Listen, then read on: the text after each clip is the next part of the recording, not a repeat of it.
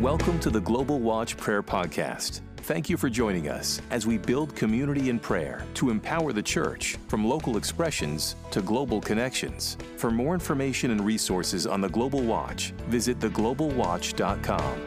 Well, we want to welcome you, everybody. This is the Global Watch International Call. It's November 1st, 6 a.m. Jerusalem time, and this is The Journey, which is the part of our international call that's focused on equipping. And we are in week 4 of a study in which we're going through the book Unleashed by my lovely wife, Susan. And this is a book about the importance of unleashing corporate prayer in the church. So for this hour, we're going to be focused on chapter 4, which is titled The Report, Present Day Challenges. And let's have Roberta open us up in prayer, and then if Susan wants to make any comments, then we'll have a worship song.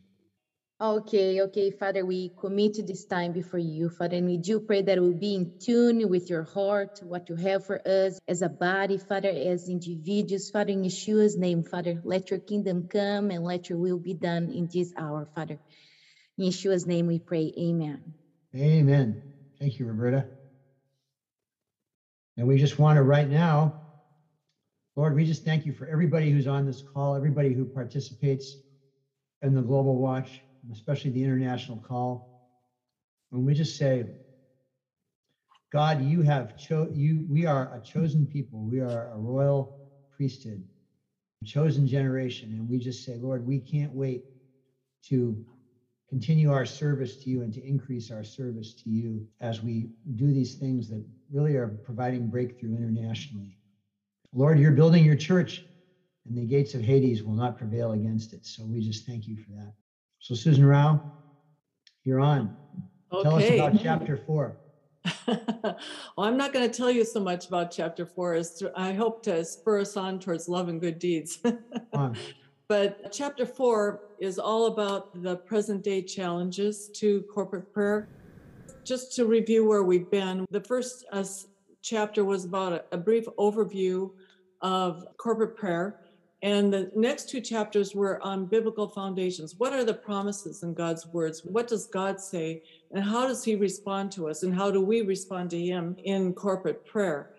And our hope for laying this foundation is that we will be equipped as watchmen with an Ezekiel 33:3 message. If a watchman sees a sword coming upon the land and proclaims it and it gets it going, it won't fall upon our shoulders, but it will help spur the church on towards what it is destined to be. This whole book started with a research article that I read by George Barna, who's a fairly large research institute here in the United States.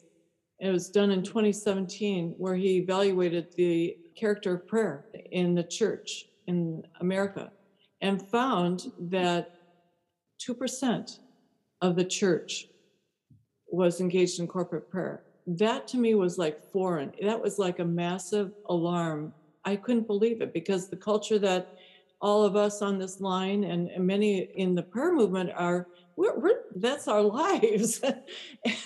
But it took me on a journey to do more research. And lo and behold, the more I looked around and talked with people, it actually made this is a reality.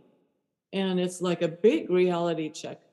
So thank you for being on this line. This is a process of discovery, I believe, these 10 weeks going into the 10 chapters. But I hope that it gives us solid foundations, a good foundation, a healthy foundation to start making a difference and be reformers. God is wanting to reshape the heart of the church so that it can face the hour that we're in.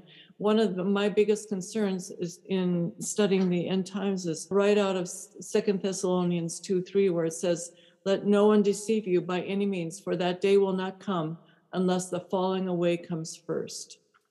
And then the man of sin is revealed." And I believe that we are seeing signs that we're in the early phases of that falling away, and the church is prayerless. I hope that puts alarm bells, or at least starts bleeping red lights in front of your face that there's danger here, that it's a wake-up call that we're in right now. So this chapter, we've been through the overview and the biblical foundations, but this chapter is looking at the culture today and what are the challenges to corporate prayer today. And I want to approach this chapter like a physician. That is what I was trained as a physician. Fred is too. But if we're faced with a problem with a patient, we ask them questions to try to get to the root issues so that we can figure out a way to begin to heal them. And that's what the basis of the conversation is tonight. So I'm not wanting to move us down a negative lane at all. I want to spur us on towards love and good deeds. We are in a war. We are on a frontline battle today, and we need to understand what the game plan is, what the enemy's trying to do, so that we can have an effective game plan to go in and make a difference. Does that make sense to you guys? Okay, I see some thumbs up. Good. All right. So I'm not going to go into details of the chapter, but I want to start by quoting some rather provocative quotes that are in this chapter. And one of the first ones is from Jim Cymbala from Fresh Wind, Fresh Fire. And he says, "You can tell how popular a church is by who comes on Sunday morning. You can tell how popular the pastor is or the evangelist is by who comes on Sunday night. But you can tell how popular Jesus is by who comes to the prayer meeting." Woo-hoo. Little work there, I would say. And Gaswine notes in his book, With One Accord, says, "Churches today are not so much forsaking doctrine as forsaking assembling.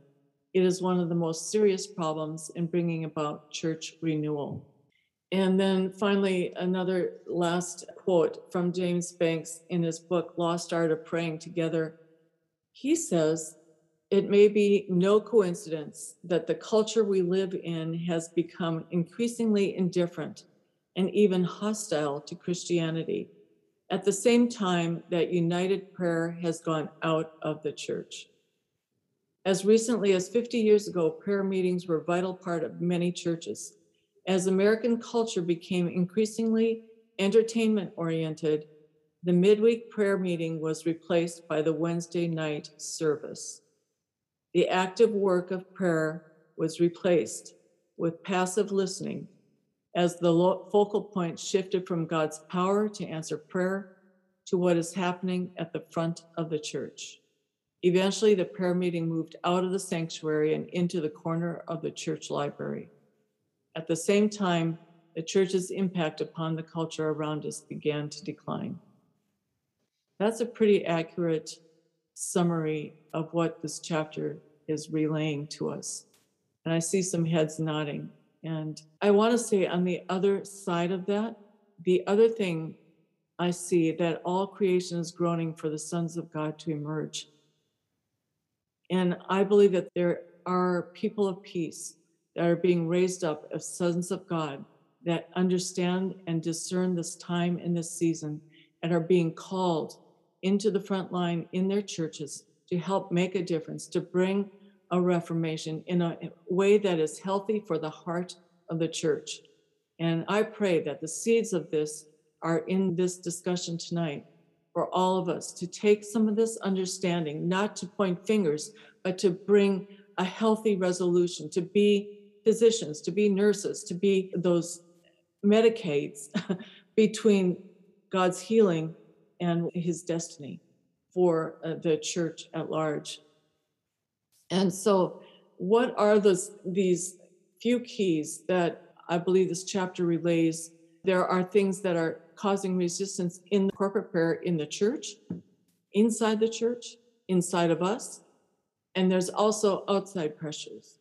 The inside pressures, just very simply individualism. Our prayer lives are highly personal. And for many people, they want to stay that way. They want to stay in their war rooms. They want to stay in their prayer closets. In fact, the media has presented prayer not as a corporate expression, but more as the war room type expression. So socially, we're getting inundated with an individualistic approach to prayer. Secularization is another problem, and that is when prayer loses its practical social significance. We are seeing that throughout the Western culture with the quote that I just relayed to you, relays that kind of perspective. COVID-19 has challenged the church throughout Western culture. Are we essential? Maybe not. And many churches shut down in America over this past year. Some have lost their ground, some have lost their footing, are closing down. That's secularization. Naturalism is another way that we sideline corporate prayer, and explains us all these things that answers to prayer as cause and effect. It nullifies the testimony of God by explaining it away by natural ways. So individualism, secularization, and naturalism are all big words to express a culture within the church that puts down prayer and pushes it to the side. Then there's outside pressures, which I think a lot of us are aware of in our cultures. The comforts of today, our comfort zones fall prey to a lazy prayer life. And the New Testament church was birthed in a resistant culture. And today we hear from the underground churches in Iran and China, they don't want the persecution to go away because it's actually that pressure that causes the church to awaken and causes the church to come alive. So our comforts in largely the Western hemisphere, the Western nations, comfort zones can be a real danger for the need for prayer. In fact, devastations, difficulties are often catalysts to prayer. And we are entering into that time. That's why when the judgments are in the earth, the inhabitants learn righteousness. The judgments of God are good. They eventually take the obstacles out of the way that keep us away from God's love. The judgments that come push us towards God. And when troubles come, it can be a catalyst to cause our hearts to become more engaged with God and what He's wanting to do. So comforts, distractions are a big deal for all of us. And it certainly is in the church where we can get very busy in getting all these things done. Churches are alive with a lot of activity, but where is the prayer meeting? And that's the thing we need to ask ourselves. If Jesus said that the house is to be a house of prayer for all nations, we're going to need it. Our activities, believe me, they're good and they're doing good things, and I don't want to nullify any kind of testimony from them. But I believe we're in a preparation time for times that are going to be extremely difficult. And we are going to need the power packing of corporate prayer to advance the kingdom, to really see the good work become God's work, and God is glorified and His testimony will be exalted. So comfort zones, distractions, all lead to complacency.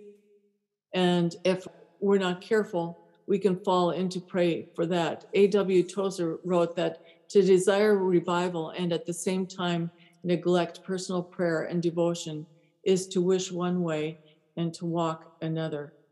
So right now we're at the front lines, you guys. We are viewing into the nations, into the world, increasing troubles. It is all good. It's not for us to be troubled by, but for us to respond to in prayer. And I hope that by the end of this 10-week period, we have enough of that alarm system awakening our heartbeat into corporate prayer that we will launch into our own local expressions of, can I gather 2 or 3 or 4 friends together and we study this thing and see what difference we can make?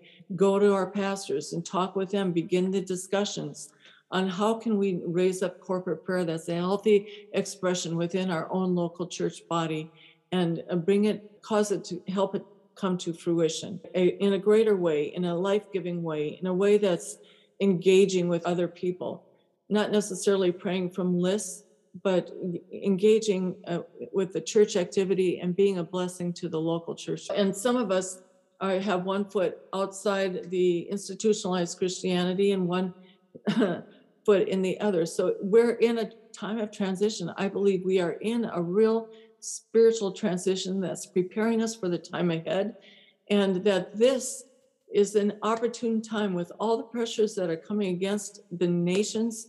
We've been following what's happening in Australia. Ethiopia, I just heard out tonight, is on the verge of a civil war. The United States, we're contending for massive issues plaguing our governmental system. And where is the church in all of this? I believe we are in an early awakening. This is the hour, this is the time for the message of corporate prayer to be expressed back into it. It's our opportunity. Our responsibility for hearing this is to just begin to work it in our system. And how can we begin to influence those around us towards the need for corporate prayer to be expressed in our local church bodies? So that's about all I have to say tonight. And I hope that it's inspiring us to look at things from a practical level. Is Jenny Hager on by chance?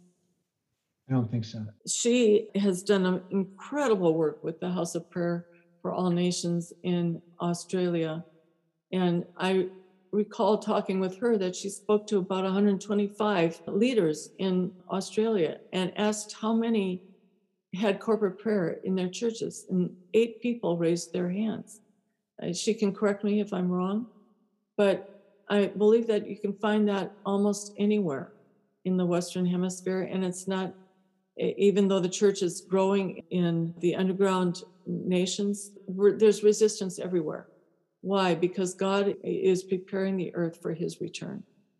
And the resistance is not for us to fear, but it's for us to face and to move into. And hopefully with these discussions tonight, spur us on, like I said, towards love and good deeds, and preparing us to articulate and to mobilize our own local expressions. So Fred, you have some questions here, and then we'll go into breakout rooms. Amen. Thank you, Sue. So chapter 4 was about the present day challenges that we could articulate, that where is the resistance to corporate prayer, and we're going to discuss that in the breakout sessions a bit. But we also need to look towards solutions. And I'm just gonna pick on Sheldon Kidwell again. Sheldon, I didn't prepare this ahead of time for you, but the reason why I'm calling on you is you are a pastor of your church, and you've experienced some breakthrough in terms of corporate prayer in your own church. And maybe you could just, before we go into the breakout sessions, this will seed people's hope in their ideas. If you could just give a brief testimony as to one of the things that you think is an element of what has allowed you to have a breakthrough in terms of corporate prayer in your own church body, that would be really helpful. Just a brief testimony. Yeah, thanks, Fred. I'm very happy with the time adjustment change. It's a lot prettier here at 6 a.m. than 5, so it's very good. But I would say the first thing before we actually saw some breakthrough, this was God revealing something that was hidden in plain sight to me, honestly, about corporate prayer. And I think it's got to be driven. It's got to be pressed from a place of God speaking and showing you. And I don't think, you see, that if we're going to add this corporate prayer, okay, now this is the buzzword, and we're going to add it like a program into the life of the church, it's going to be propped up. If it's an encounter with God that's showed you a strategy, how to roll this out, and it affirms in your heart, it becomes, honestly, for our community, I feel for the next 7 years, we're in our 5th 7-year cycle. The next 7 years, all my focus with this community is prayer. And it's to get every single person engaged in some kind of way in a group. And we've been doing it for the last kind of 7-8 months, and we've seen incredible fruit with it. So that would be my first thing. And then secondly, you've just got to keep pressing and encouraging people, because it is a little bit against the tide. You see these challenges. We can't be ignorant. Like, the church is caught up in all these challenges. And this is why we have 2% of the church, as Sue says, praying corporately. But there's hope and there's life in what we're doing and what God's doing in the season. And I think he always gives us the choice to run with what he's doing or stick with what, we feel's right. And COVID has brought around a reevaluation for any pastor to reevaluate what it looks like in their local, and we have an opportunity now. And yeah, that's what all I'd say. I could keep going, but I think that's probably sufficient there. Amen. Thank you, Sheldon. So what you're saying just briefly is that there needs to be not programmatically oriented, but you need to have an encounter with God where there's revelation of the need for corporate prayer. And then you were talking about just continuing to press in and encourage people that it's not a one-off. It's not you give the sermon and the word of God goes forth and then it happens automatically. That's brilliant. Thank you so much. So I'm going to put the questions for the breakout session in the chat, and we'll just go over them really quickly. Question 1 is this: what are the key issues, both inside the church and outside the church? This is what the chapter was about.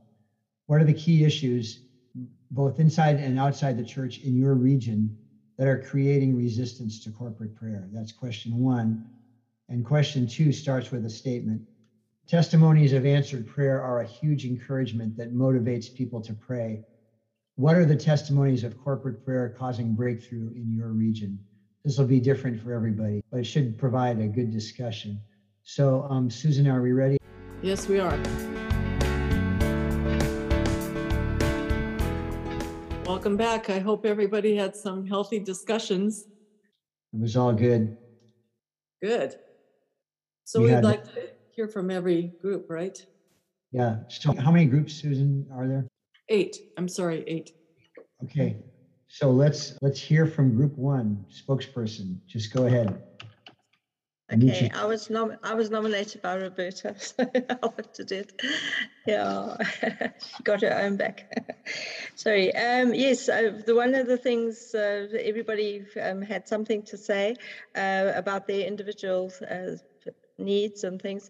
But I think one thing that came out was that where there's a need, then there is prayer. So countries where they're under persecution, then they're probably going to come together more than those of us who are in countries where there's not so much happening. But I definitely noticed in South Africa that we suddenly, when the chaos happened in KZN, suddenly everybody was involved with prayer meetings, and it was like it just sprung up all over the country. So definitely when there is a hardship, then prayer does increase. I think most people express the fact that there are kind of small groups within their churches that are doing it, but it's definitely pre-service prayer is very good. I know we've found that we sometimes meet and we just pray in tongues for the service, and then the service really breaks open into amazing things the Lord is doing. Set prayer meetings, yes, I know we've got one in our church. It's been a revival prayer meeting, and we're really seeing some revival coming.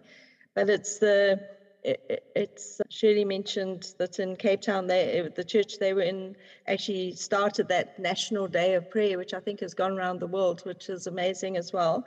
And I just mentioned about Angus Buchan just calling for these amazing prayer meetings and getting over millions of people coming just to pray and with nothing else on the agenda except to pray. And that, I think, has helped drive it. So, yeah, prayer is a priority. It is on God's heart, and it's just finding time and also actually getting people together when they actually have been used to now being so isolated. That is one of the major problems.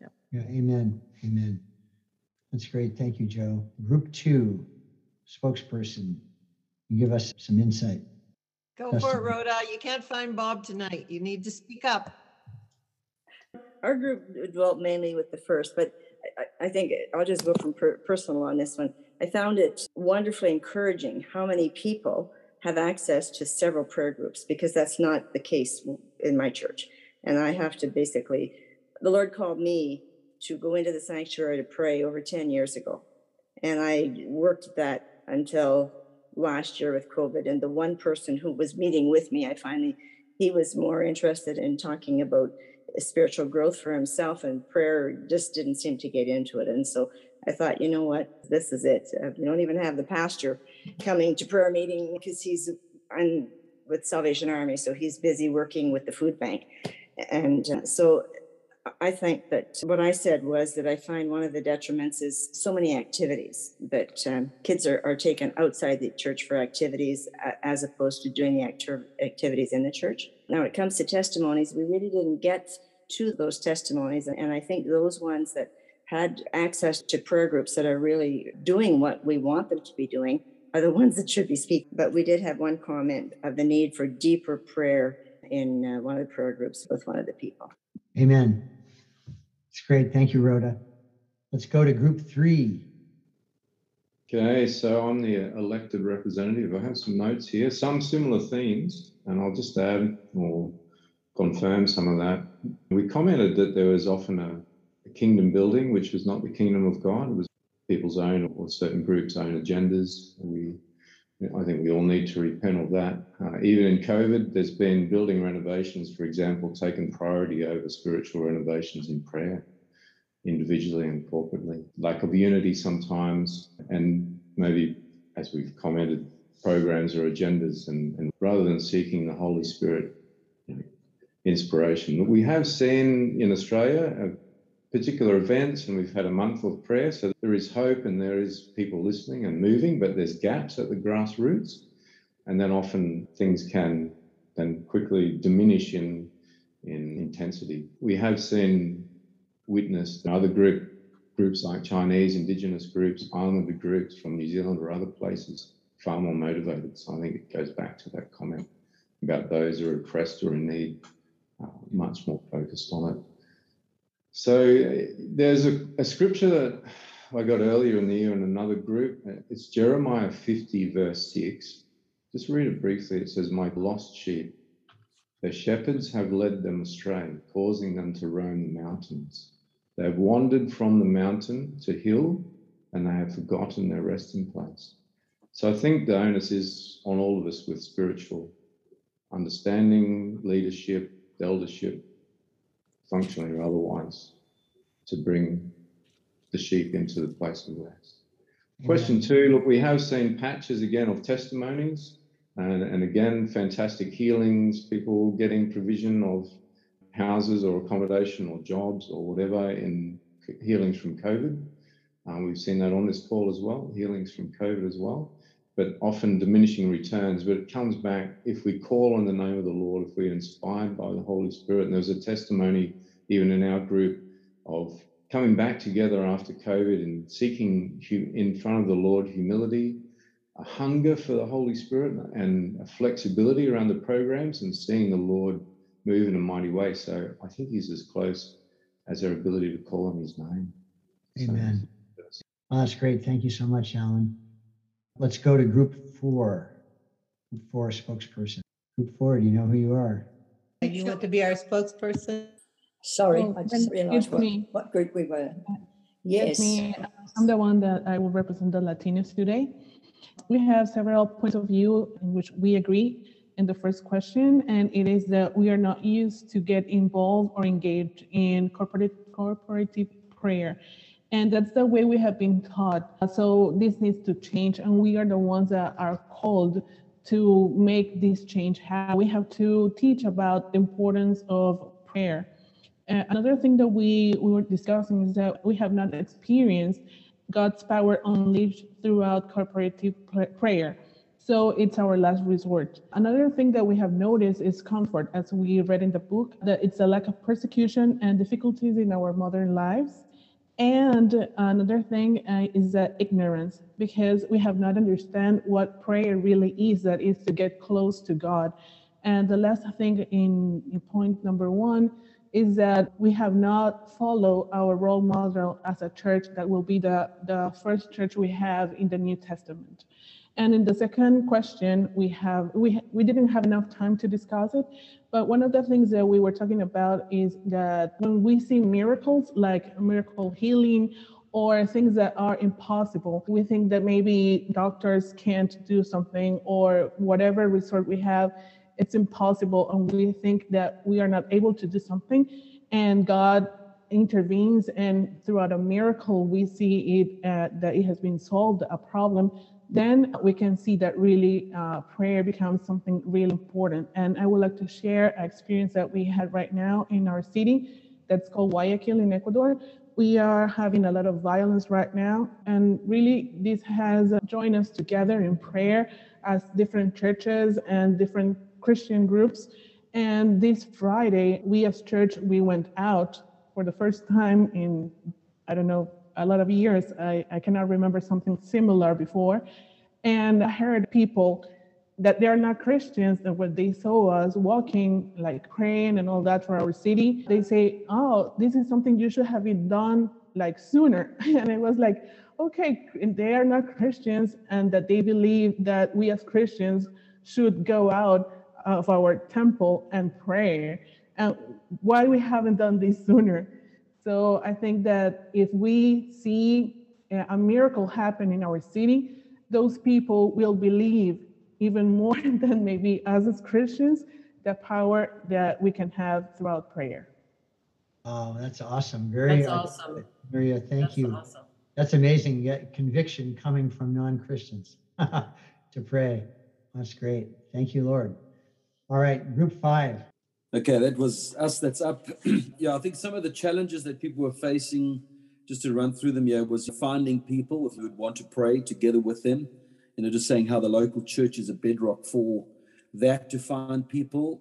Suspicion, as different moves of God happen through time. A move of God comes and it's of a certain flavor, and then people are suspicious of it. So it's the backing off rather than actually coming together. And then own agendas. Pastors and leaders and different people have their own agendas, which causes this kind of separation of prayer rather than a coming together, which I believe is a thing that God's unraveling in this day. And I think just adding to that, the belief and the revelation of the power of the shopping list that's actually partnering with heaven as we decree and speak his things. I think that's an understanding to be. And then Hei Zhong just was on fire this morning of sharing her heart about the power of a prayer room and overcoming fear and how faith rose in people's hearts and the power of all that together. So it was encouraging. I think just saying that the testimonies, I think there's a rallying. I was just saying there's a rallying that's happening in this time, in this hour. We don't have all the answers. We don't have all the strategies now, but there's a rallying in this season, and people are going to come on. And we've just seen how Zoom has been an incredible tool of rallying more numbers, and more people are catching the heart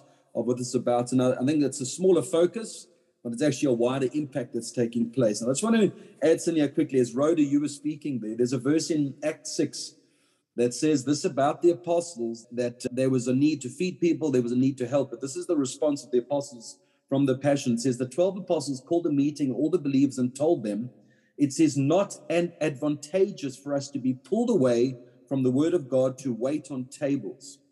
And I really believe that it's a season where leaders can't get caught up in stuff. We need to set the tone and the way. I don't know which leader is brave enough to say, sorry, guys, I can't come and help you. We're going to be praying. We're going to be doing this stuff and setting the tone for people that lead ahead. And that's just my heart. And that's what I really believe is a reality for us today. So we had a great time. Thanks, guys. Wow. We want to hear that. We want to hear that. The pastor of a church comes and says, sorry, I just can't do this because I've got to be spending my time in prayer. But we say it's coming, and it's going to be the norm. It's not going to be the exception, in Jesus' name. Thank you, Lord. That's actually a good prayer point for us all. Yep. I'm fired up now. All right, group 6. That would be us. Okay, a couple of points from the first question. Margaret Mabanda brought up a great point, that they're seeing a generation that hasn't experienced the power of prayer. And if they haven't experienced the power of prayer, obviously there's no commitment to prayer.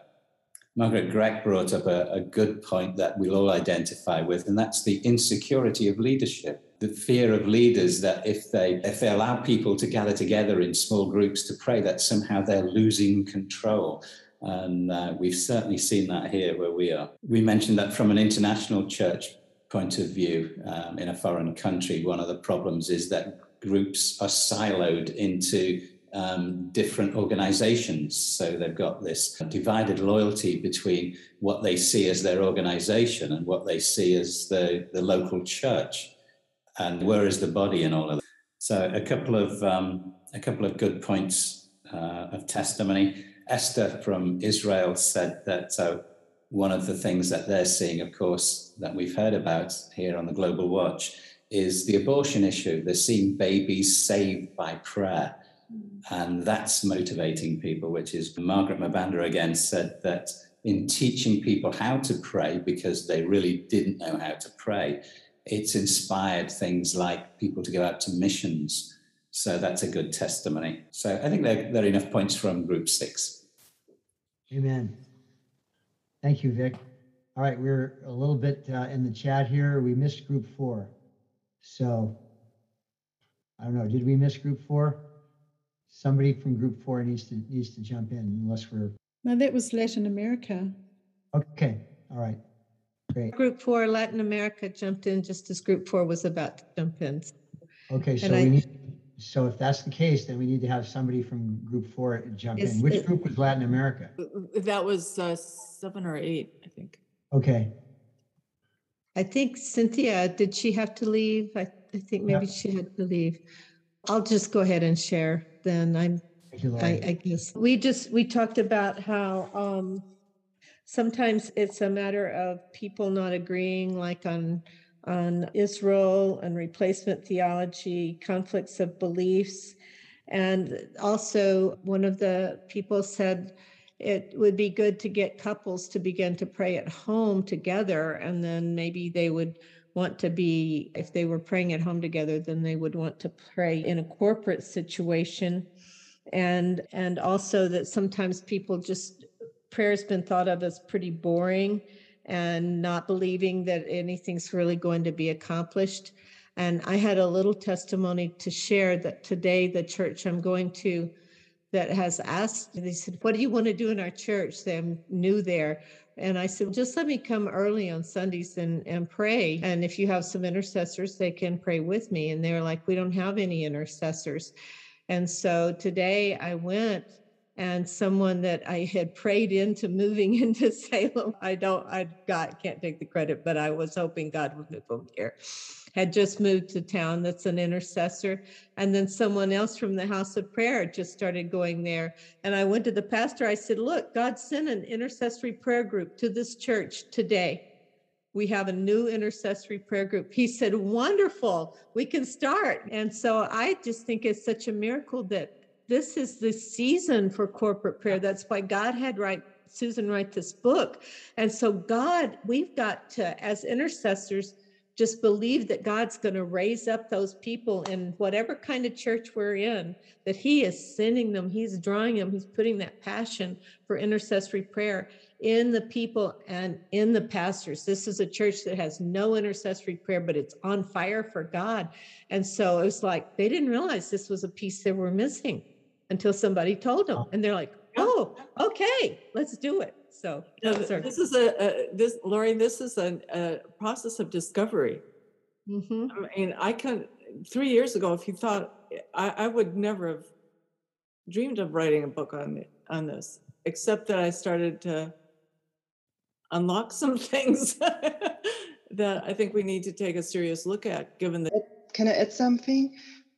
I also found it very important to hear that it's not necessary to pray with many or to establish a prayer in church, but to start with the people which are already like to pray and are prayer warriors, she just mentioned, and to start with these ones, and then to believe that God is making it bigger, but not to expect that others would pray which have never prayed before, but that to start with the people which already know how to pray.